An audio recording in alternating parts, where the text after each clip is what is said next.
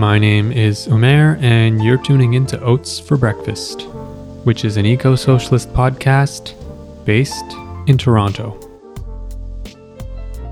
This is a bonus episode of the podcast.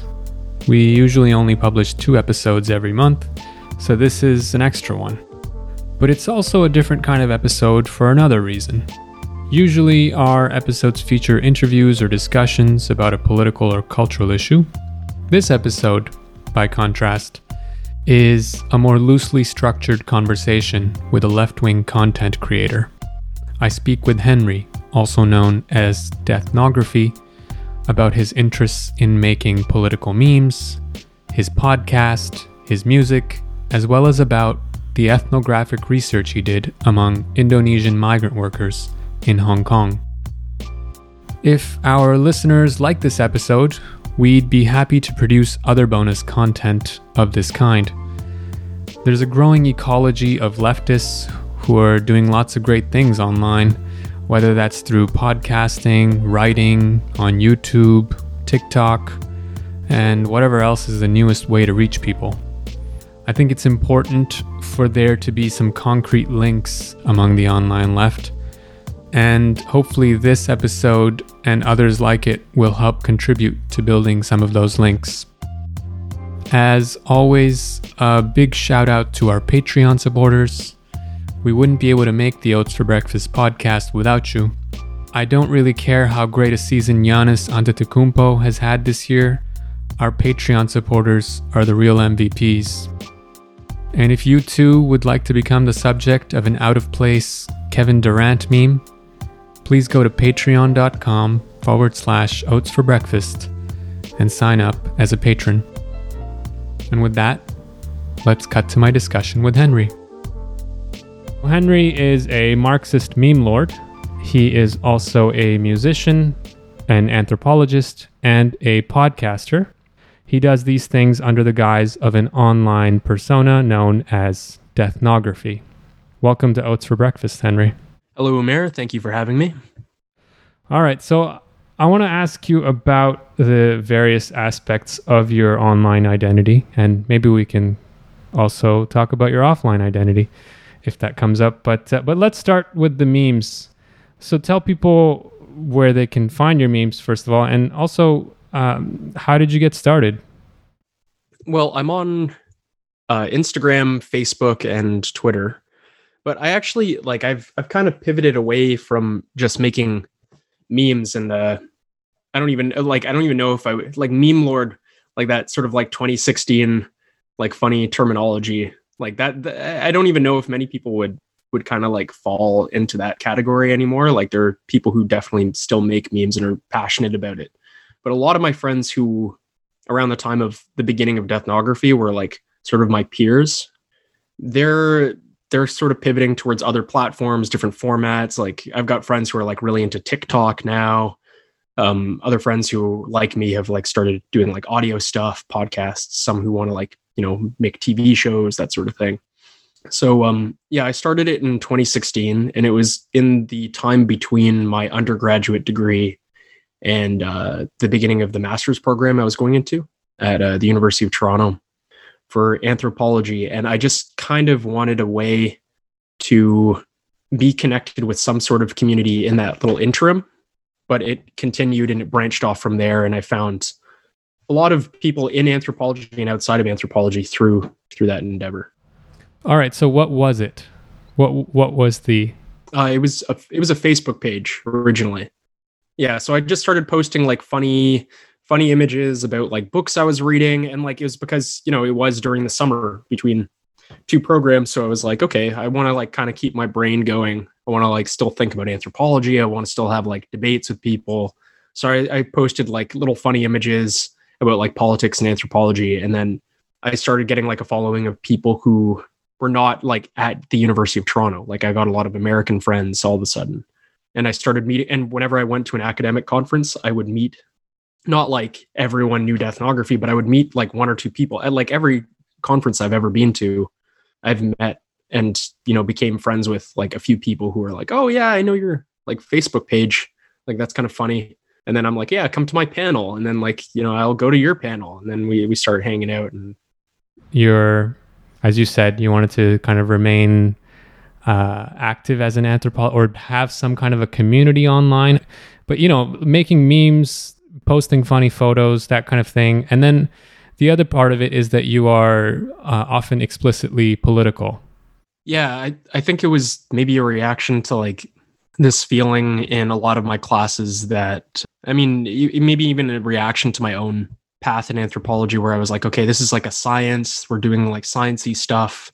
This is when I was younger, that it doesn't really have anything to do with, not that it's not political, but like that it wasn't something that I would necessarily have to deal with in like my everyday life, or like this is my anthropology thinking, and then this is my, like who do I like vote for in like a federal election thinking, and like that sort of thing. And then there was like, friends going to protests and stuff, and I never really like linked all these things together really. And a lot of my peers didn't either. They were just like, okay, I'm an anthropology student, like my duty is to study anthropology. And after a while I started to think about, the connection between what I was studying and like, the life and death sort of stakes of the real world, which happened through an ethnography, like a fieldwork project that I was doing in my undergrad, where I went to Hong Kong and I was studying with migrant workers there. So migrant domestic workers from Indonesia and the Philippines primarily. And when I was studying with them, I started to sort of like question my own place in the field as a researcher versus as like an activist. So I was like going to protests, but like always carrying a microphone and being like, okay, I'm not here to protest. I'm here to like document something. But after a while, I started to, kind of get more involved. And I was thinking more along the lines of, what is actually important about a research project if it isn't bringing anything to the people to whom you're, researching. So that was sort of the beginning of my I guess, your politicization. I guess, yeah, my politicization, and also my sort of frustration with anthropology being detached from politics or like everyday life in a way that was actually important to like everyday people. And that's one of the things that you asked me about. You sent me some questions, and one of them was about the value of like ethnography in seeing the world in a more like nuanced way for people who are already politicized. So not just applying, like Marxist theories directly from a book onto reality without doing any investigation prior. So I think it like goes both ways, that some people are, political, but not observing things in a like, I would say like anthropological way. And then there are people who are, in anthropology who don't think of themselves as like political at all, while obviously they do have a set of politics that they live by. I want to ask you about what your research was, but I also want to point out that, you said that you started this Facebook page and then you got some friends, some people started following you, but actually it's not just some people. You have a lot of followers at this point. I think 40,000 or something in that range. Yeah, it's like 40 something thousand on Facebook. On Twitter, on Twitter and Instagram, it's far fewer. On Instagram as well, like the profile that I do have, that like at Deathnography, I keep it private, and that one's actually not really memes. This is where things sort of like got a little messy and like blended together for me, but that's more like just my personal account. So I've got my friends and my family on there, and they don't necessarily want to be viewed by like 40,000 people, right? Like strangers on the internet. So I keep that private, and then I have like a separate Deathnography memes page. But yeah, I really have pivoted more towards like I think most of my energy in the last year has been more towards like my podcast versus the memes themselves. I don't really make that many memes at this point. All right. So you studied anthropology at the University of Toronto? Yep. Okay. And the research project you mentioned that took place in your master's? It took place in both. So I did a summer-long like research project in my undergraduate program. So I got some funding. Like I won a small like bursary. This is a bursary scholarship. Got some money from the school, and used it on a flight to get to Hong Kong, where my family lives. Stayed with my grandmother. I even like worked for my godfather for a bit during that summer just to like get some extra funds. And yeah, I studied with Indonesian migrant workers primarily. So I would go to Victoria Park, which is a large park in Hong Kong Island.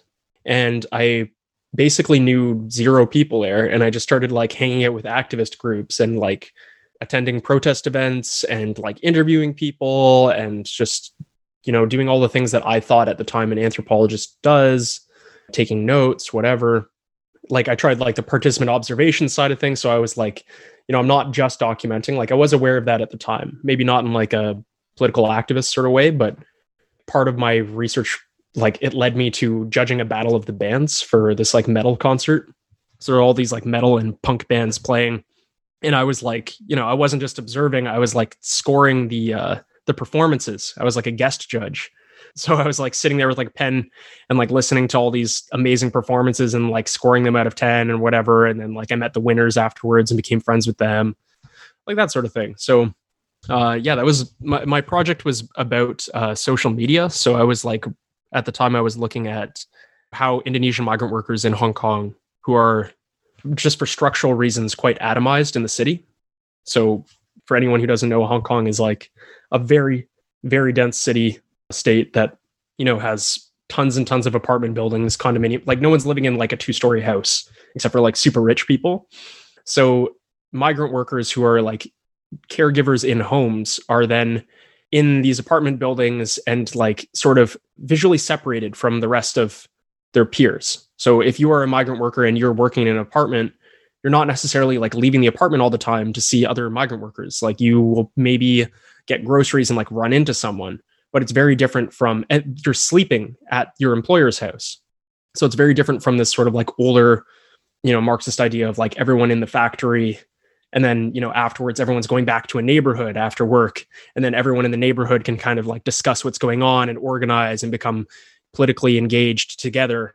In this case, it was like everyone is separate for the vast majority of the week. And then on Sundays, which is it's usually someone's day off. It's like the day off, the one rest day of the week.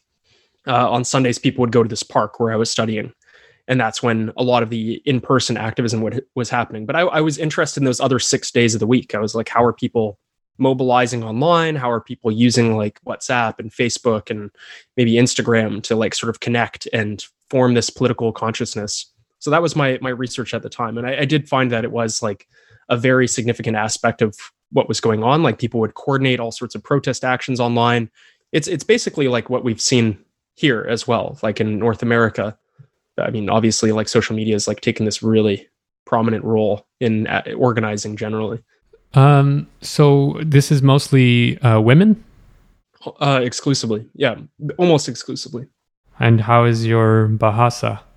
It's not great, but luckily everyone's English like this was like sort of the nature of the timeline for me, but like I didn't have time to learn Bahasa properly. And I was like, okay, well, I know that everyone in Hong Kong, despite like me having gone to Hong Kong throughout my childhood and whatever, I'm like, everyone in Hong Kong pretty much has like working English. So I was able to communicate with domestic workers in English. And so what were they, fighting to improve? Better working conditions or? Yeah, better working conditions, but also like the trying to influence the laws which affect those working conditions. So a lot of it was like advocacy around things like there's something called the 2-week rule, where if a domestic worker in Hong Kong is fired, they have 2 weeks to find another, or like if their contract, yeah. So if they're out of their old contract, they have 2 weeks to find another employer or else they're deported. And 2 weeks is like a way too short an amount of time because usually there's like all sorts of vetting processes. Like people want to be, they go through agencies and they're like, it's someone who might be taking care of an elderly person in your family or like your kid or whatever. So 2 weeks is a very, very short amount of time. And it's effectively like, if you get fired, you get deported is what it comes down to. So there's that. There's groups that fight against exploitation by the employment agencies themselves, which often put migrant workers into like illegal debt that they then have to pay off. There's confiscation of passports, all sorts of abuse that happens within these employment agencies.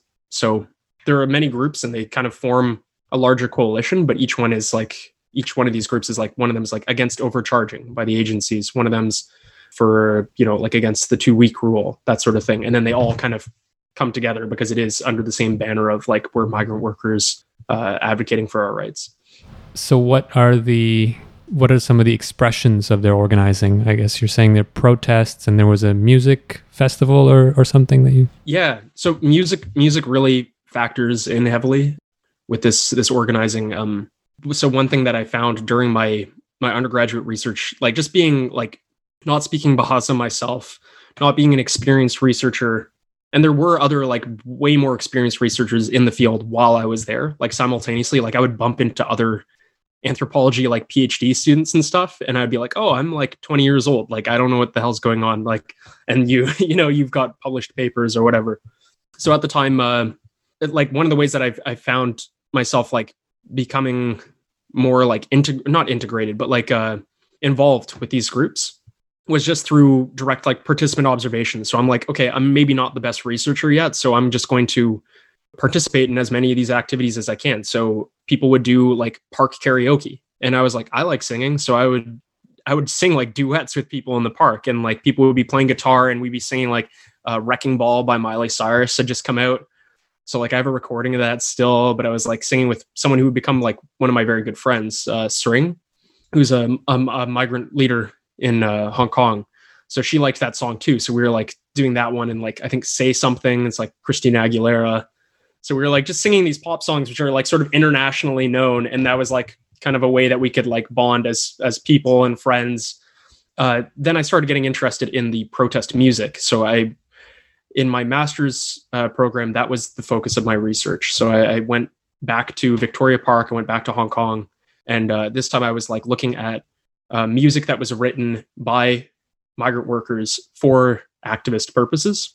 So protest songs, what I found were like a lot of like remixes of, or like, I would call them like remixes, but like lyric alterations of other protest songs. So like Solidarity Forever, there was like, had just taken like Solidarity Forever, like that, like, and then it's like at the end, it's like, they changed the lyrics to "We'll fight until we win," which is like one of their slogans, one of the like migrant worker slogans of Hong Kong. So just like little things like that, but it was like sort of an internationally, like Solidarity Forever, like every leftist in the world knows that tune, probably like most non-leftists as well. So they were able to like, they were able to make like internationally sort of like recognizable tunes because they knew that Hong Kong is kind of it's a cosmopolitan, like international city. And a lot of the protests are witnessed by people who aren't, Indonesian or from Hong Kong. So yeah, that was what I was interested in. So what were your findings? So it was only like a little bit of fieldwork at the end of my master's. So I don't think I had really like significant revelations aside from the fact that this like exists in the way that it does. And I don't think any other like researchers were looking into music as sort of the music in this field site. So a lot of my research was more just like ethnographic data. It wasn't like I was coming up with like a really like profound argument about the music of migrant workers. It was more just like documentation, classifying like different types of music that were being made, that sort of thing. So I found like, for instance, in the Battle of the Bands where I was judging, like a lot of the metal groups were sort of approaching things from like less of a like sing-along sort of protest song style, but were, taking this very like universally also like to any metalhead in the world, like this aggression, expression of pain, and letting that out in their music as well, which was like, explicitly political, but also like metal. Yeah, that was the sort of stuff I was finding. Okay, so we actually haven't really said anything about anthropology as such, and maybe not everyone knows what that is. And you've talked about like ethnographic research. Yeah. So maybe we can sort of define these things a little bit. Sure. So anthropology, like study of humankind. The type of anthropology that I was studying is cultural anthropology. So at least in North America, you'll see archaeology, biological anthropology, cultural anthropology, and linguistic anthropology. They call this like the 4 fields. I think at some point it was actually like an approach, like you're supposed to master the 4 fields or something. But At this point, it's like these are the four types of anthropology in North America. In Europe, it's not the same. Like archaeology is sometimes separate from anthropology. Like it'll be like different departments or whatever, which I think kind of makes sense, at least from like my understanding of other fields. Like it would be more helpful to me, for instance, to like work with human geographers or something versus archaeologists, just for the stuff that I'm studying. But yeah, so anthropology is just the study of humankind as broad as that is. And cultural anthropology is sort of like seeking to understand living cultures, as opposed to archaeology, which is seeking to understand, ones that aren't so alive necessarily. Ethnography is, just to like start from what the word means. So it means like writing about the people, the root of the word. It's a research approach where you go, and an easy way for someone who's not in anthropology to understand it, maybe it's like, it's sort of like investigative journalism, although I know a lot of people will like kind of not like the comparison, but you're going into a culture or a group or a society or wherever, and you are doing participant observation. You are not just observing people, but you're interacting with people, interviewing people, although that's not also necessarily true. Some ethnographers don't actually interview anyone. Oh, really? Yep. Yeah, there's some anthropologists who just rely on like participant observation and don't do like one-on-one interviews. And you're basically documenting, analyzing, and then you go from like, this is the old formulation, but you go from the field where you're doing your field work back to the university, the desk, and you look at all the things that you've found and you try to understand the meaning of what you've observed. You try to document it, and then you try to write a book that like 10 people will read. Right. And obviously anthropology has changed quite a lot. I think most people, including myself, when I hear the word anthropology, I think of, like Margaret Mead. Yeah, like the early 20th century stuff. Yeah, where really what's being studied is often primitive societies. I don't know if the word primitive is, and we're supposed to use that anymore, but...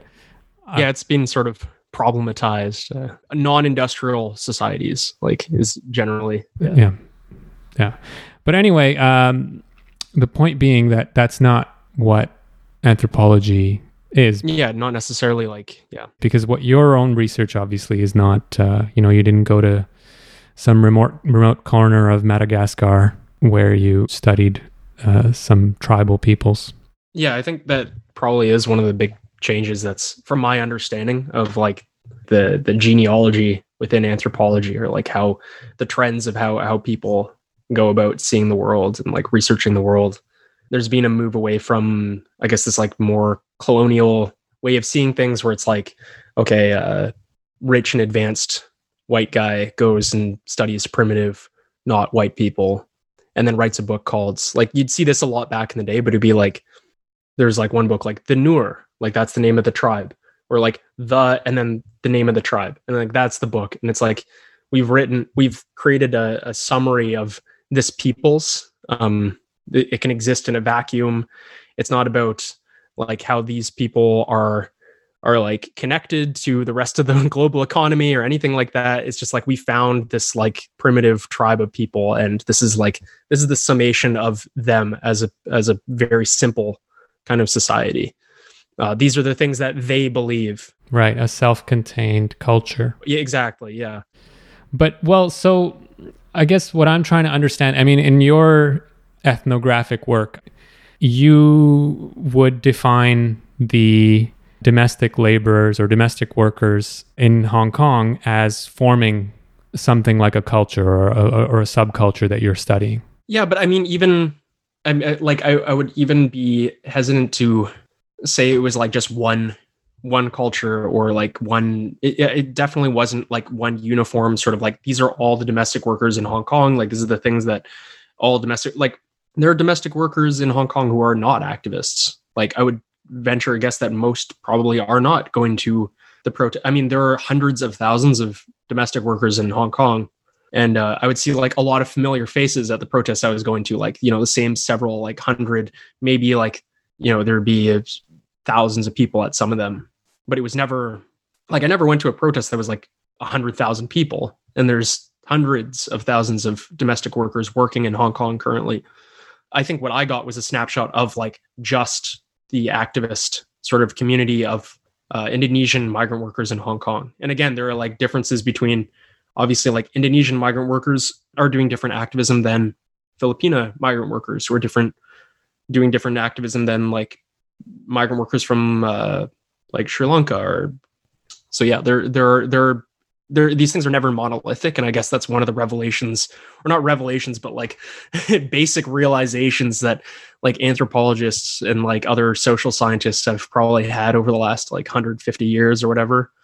But I think maybe it does come out more in studying like studying people in like an industrial society versus like studying people in a non-industrial society. Right. Well, but studying non-industrial societies, as anthropologists used to do, and still many of them still do this, I find that research, including the research on the newer, to be fascinating. Oftentimes it can be problematic, and there's obviously features of it that are, the older stuff is sometimes kind of wacky. Yeah. Sometimes the women aren't there, and you're just like, wait, where? Yeah. Where are the women in this society? Because, well, that's because the male anthropologists didn't care. Yeah. But what I've certainly gotten a lot out of the little bit of anthropology that I've read, and crucially, it's really helped me to come to terms with the idea that non-capitalist societies can exist.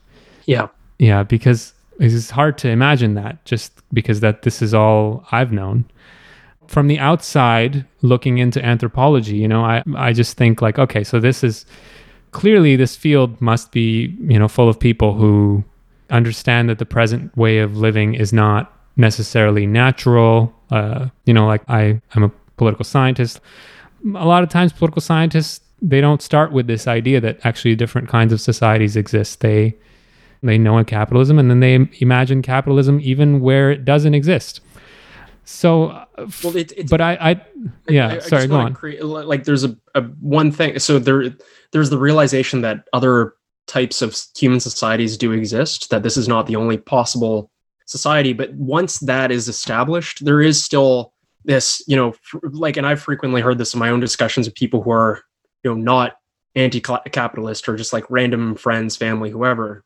Well, they'll be like, okay, so other ways of existing are there, but this surely must be the best one. So there's that second hurdle. And I think a lot of anthropologists probably, like people who I knew in anthropology probably believe this as well. Like they probably wouldn't want to go and decide to like stop living in this industrialized society and then go live in a non-industrial society. But I don't think that's necessarily like, what we're looking for as, leftists is like deindustrialization entirely or something. Like I know some people are, but so David Graeber, who is like kind of a big influence for me in my political education, who is like probably the most famous living anthropologist at this point. He's like the most public intellectually type guy alive and writing and like, involved with like Occupy and whatever. But he wrote this small book called Fragments of an Anarchist Anthropology. It's like more like an essay, but I bought it in like this little book format, like some, like some lefty sort of bookshop in Seattle. And when I got into that, his whole thesis in that was just like, okay, there are other ways of living, and there are other ways of like being that are not capitalist, that are not like, living under a state even. And I was like, holy shit, this is like, I kind of knew this, but he was kind of just driving this point home that that's like what you said. It should be this like really fundamental understanding of anthropology. And he was arguing as well that anthropology is like the best social science from which to like view this fact, like that anthropologists are like uniquely sort of situated in knowing about all these different types of societies to be like, okay, hey, wait, there are other possibilities. Like there are other ways of being, and maybe there are actually some that are like more democratic than what we call democracy. Like that's one of the things that he wrote about in this essay. He says, do you really think that democracy was invented in like ancient Greece? Because that's sort of the story that we're told in school, and that maybe is sort of like I don't know if it's like actually like if political scientists believe this, but like sort of it's, common sense at this point. Like, oh, and we believe it. Okay. In Athens, they invented democracy. And he's like, well, do you really think that before ancient Athens, which is like still in like that again, once you're an anthropologist and you're looking at that like 200,000 year time scale of like Homo sapiens, you can start to sort of break out of this idea that things right now are absolutely the way that they've always been, because you're just like, okay, it's factually untrue. And it's like, okay, Athens, what, like 2,000 years ago, whatever, is that really the first time that people decided to, you know, share, like come to decisions together in a group forum? Like, is that really the first time that happened? And you start to be like, okay, wait, no, there are probably other like situations, and there are other ways of going about doing like a vote, for instance, or like coming to like decision making via consensus versus like majoritarian democracy. And he kind of breaks all this down in a way that really blew my 20-year-old mind.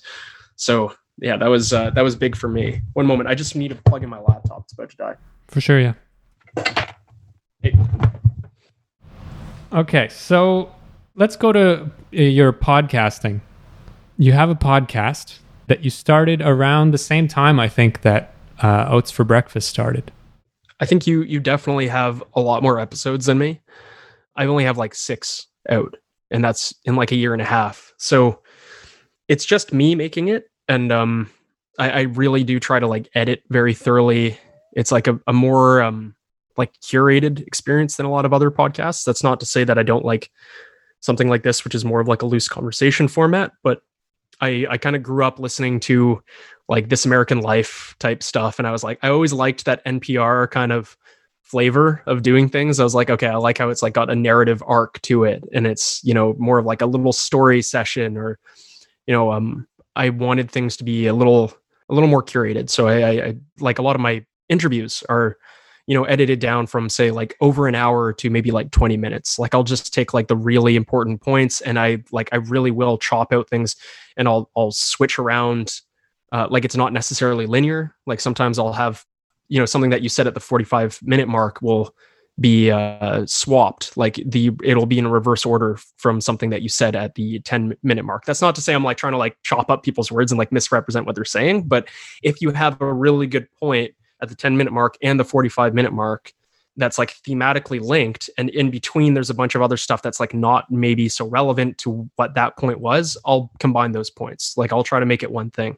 And something that I do as well, it's just that everyone's happy with the final product, is I let everyone listen to the podcast before I release it who was involved. So a way of getting past that, like, I don't want anyone listening to it and being like, wait, you cut out no, like you're listening to it beforehand, everyone's happy, and then it's released. So actually, I only came to know about you from your podcast. Okay. That's maybe a bit weird. No, I don't know. That's sort of like what I'm focused more on now. But I mean, in this past year, I've only like in 2020, I've only released like 1 episode.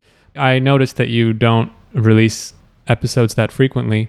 And I also noticed that your podcast episodes are much more involved. There's a narrative element, there's like music, there's, you know, multiple interviews, and you're obviously like going for a much more layered kind of approach. And I wanted to ask about that, like the technical aspects of what goes into that. Yeah. And you've said that you know, it's influence from your NPR listening. I was thinking it may be that you're a musician and you have this kind of layered conception of how you build a track, right? I'm definitely thinking of it in that way as well. Like I use the same software to make my podcast that I do to make my music. Right. And all the music on the podcast, aside from like a few parts, are like music that I've composed usually for the podcast. So I'll you know, and some of them it's like me playing piano, and some of them it's like electronic tracks that I've made, or like ambient stuff. And then I'm using like audio techniques that I've learned through music production to try to make it mesh with the rest of the audio, like the part that kind of matters, which is the talking, the dialogue.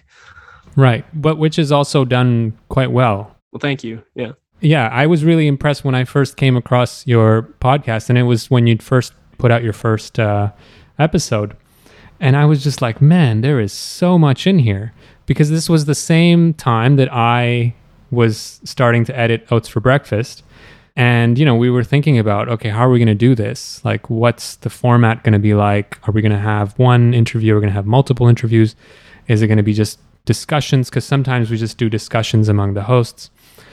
And I came across your podcast and I was like, well, this is fantastic, but this is not what we're going to do because it takes a lot of time to do. Yeah, it'll take 3 months to make an episode. Yeah, which is what it has happened. Yeah.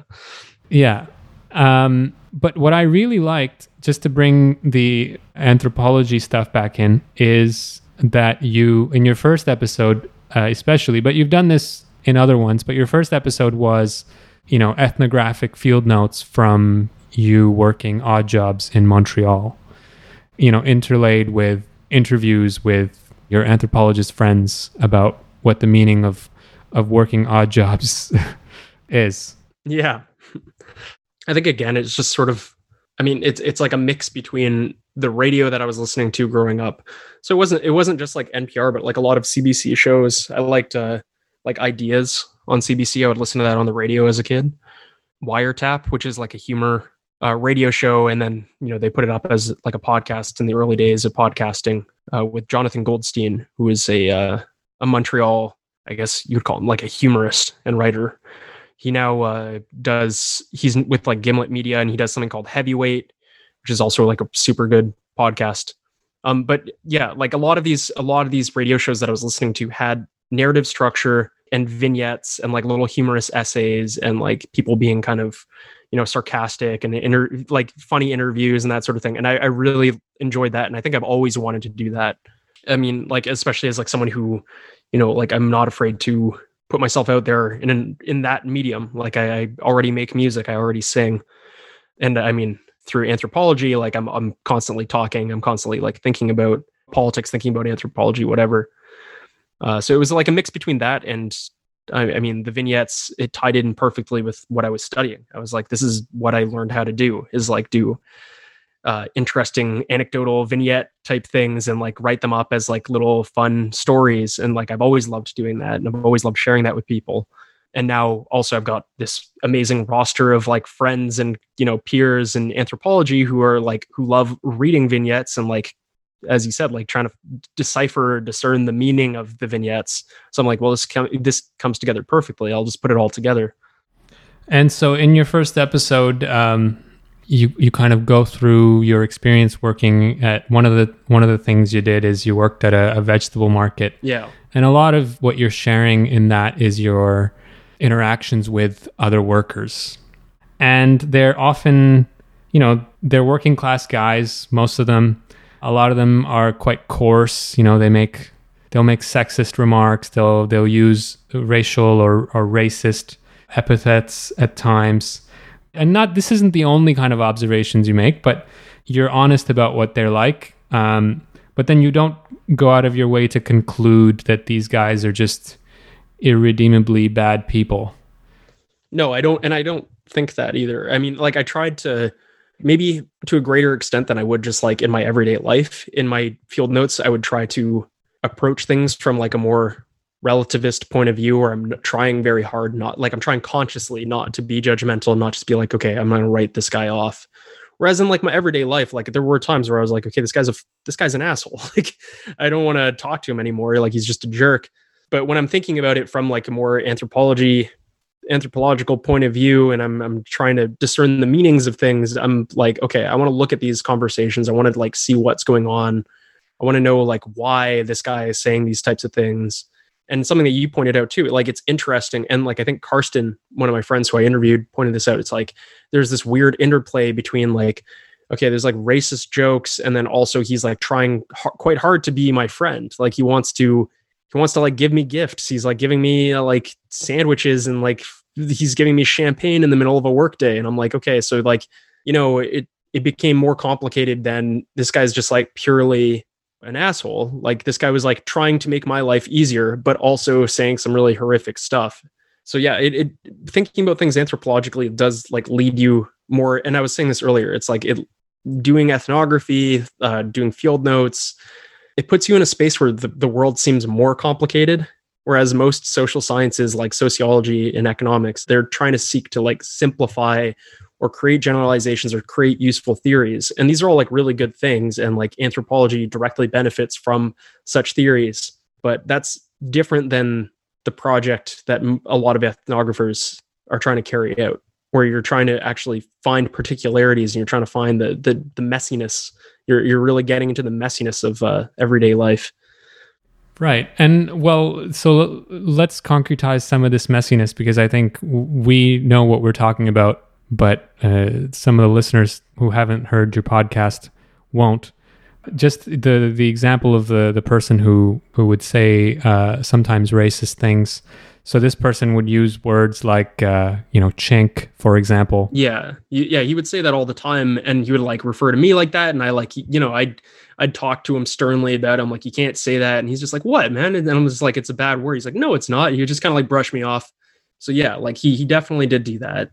He definitely said some very sexist things, like said some really horrible stuff. But in his like actual everyday interactions with people, it didn't come across like there was this weird.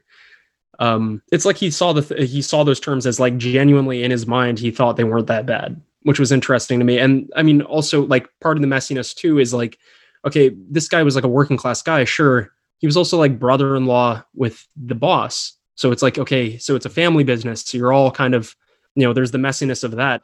So, I mean, this guy, he's part of the family. Like he doesn't need to unionize. Like there's no, you know what I mean? Like there's no, he's not alienated necessarily from all aspects of his labor. I wanted to ask a little bit about your music. How does that sort of interface with your online persona, podcasting, and previously, I guess, memeing that you did? Well, I mean, I have done some like political music. So I released a song and music video called Be the One last fall. And the music video is super political. It's about someone trying to pass down a torch of a leftist philosophy to his daughter, and her trying to understand her father's path and politicization as a youth. So I mean, I did. There is some crossover there. Like there is some political stuff that happens in my music. So I think that I do see music and most art as like a political project. And I think it is sort of inescapable once you become politicized to like, your art is going to reflect that as well.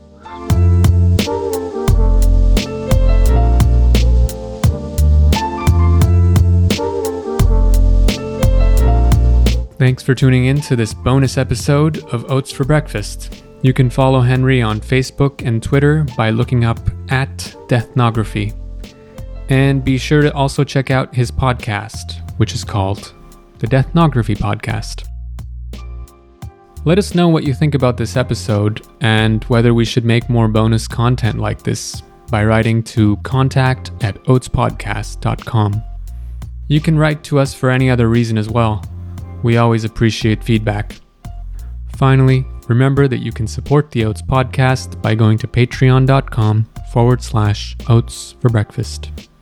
Thanks again for tuning in, and we'll see you again soon.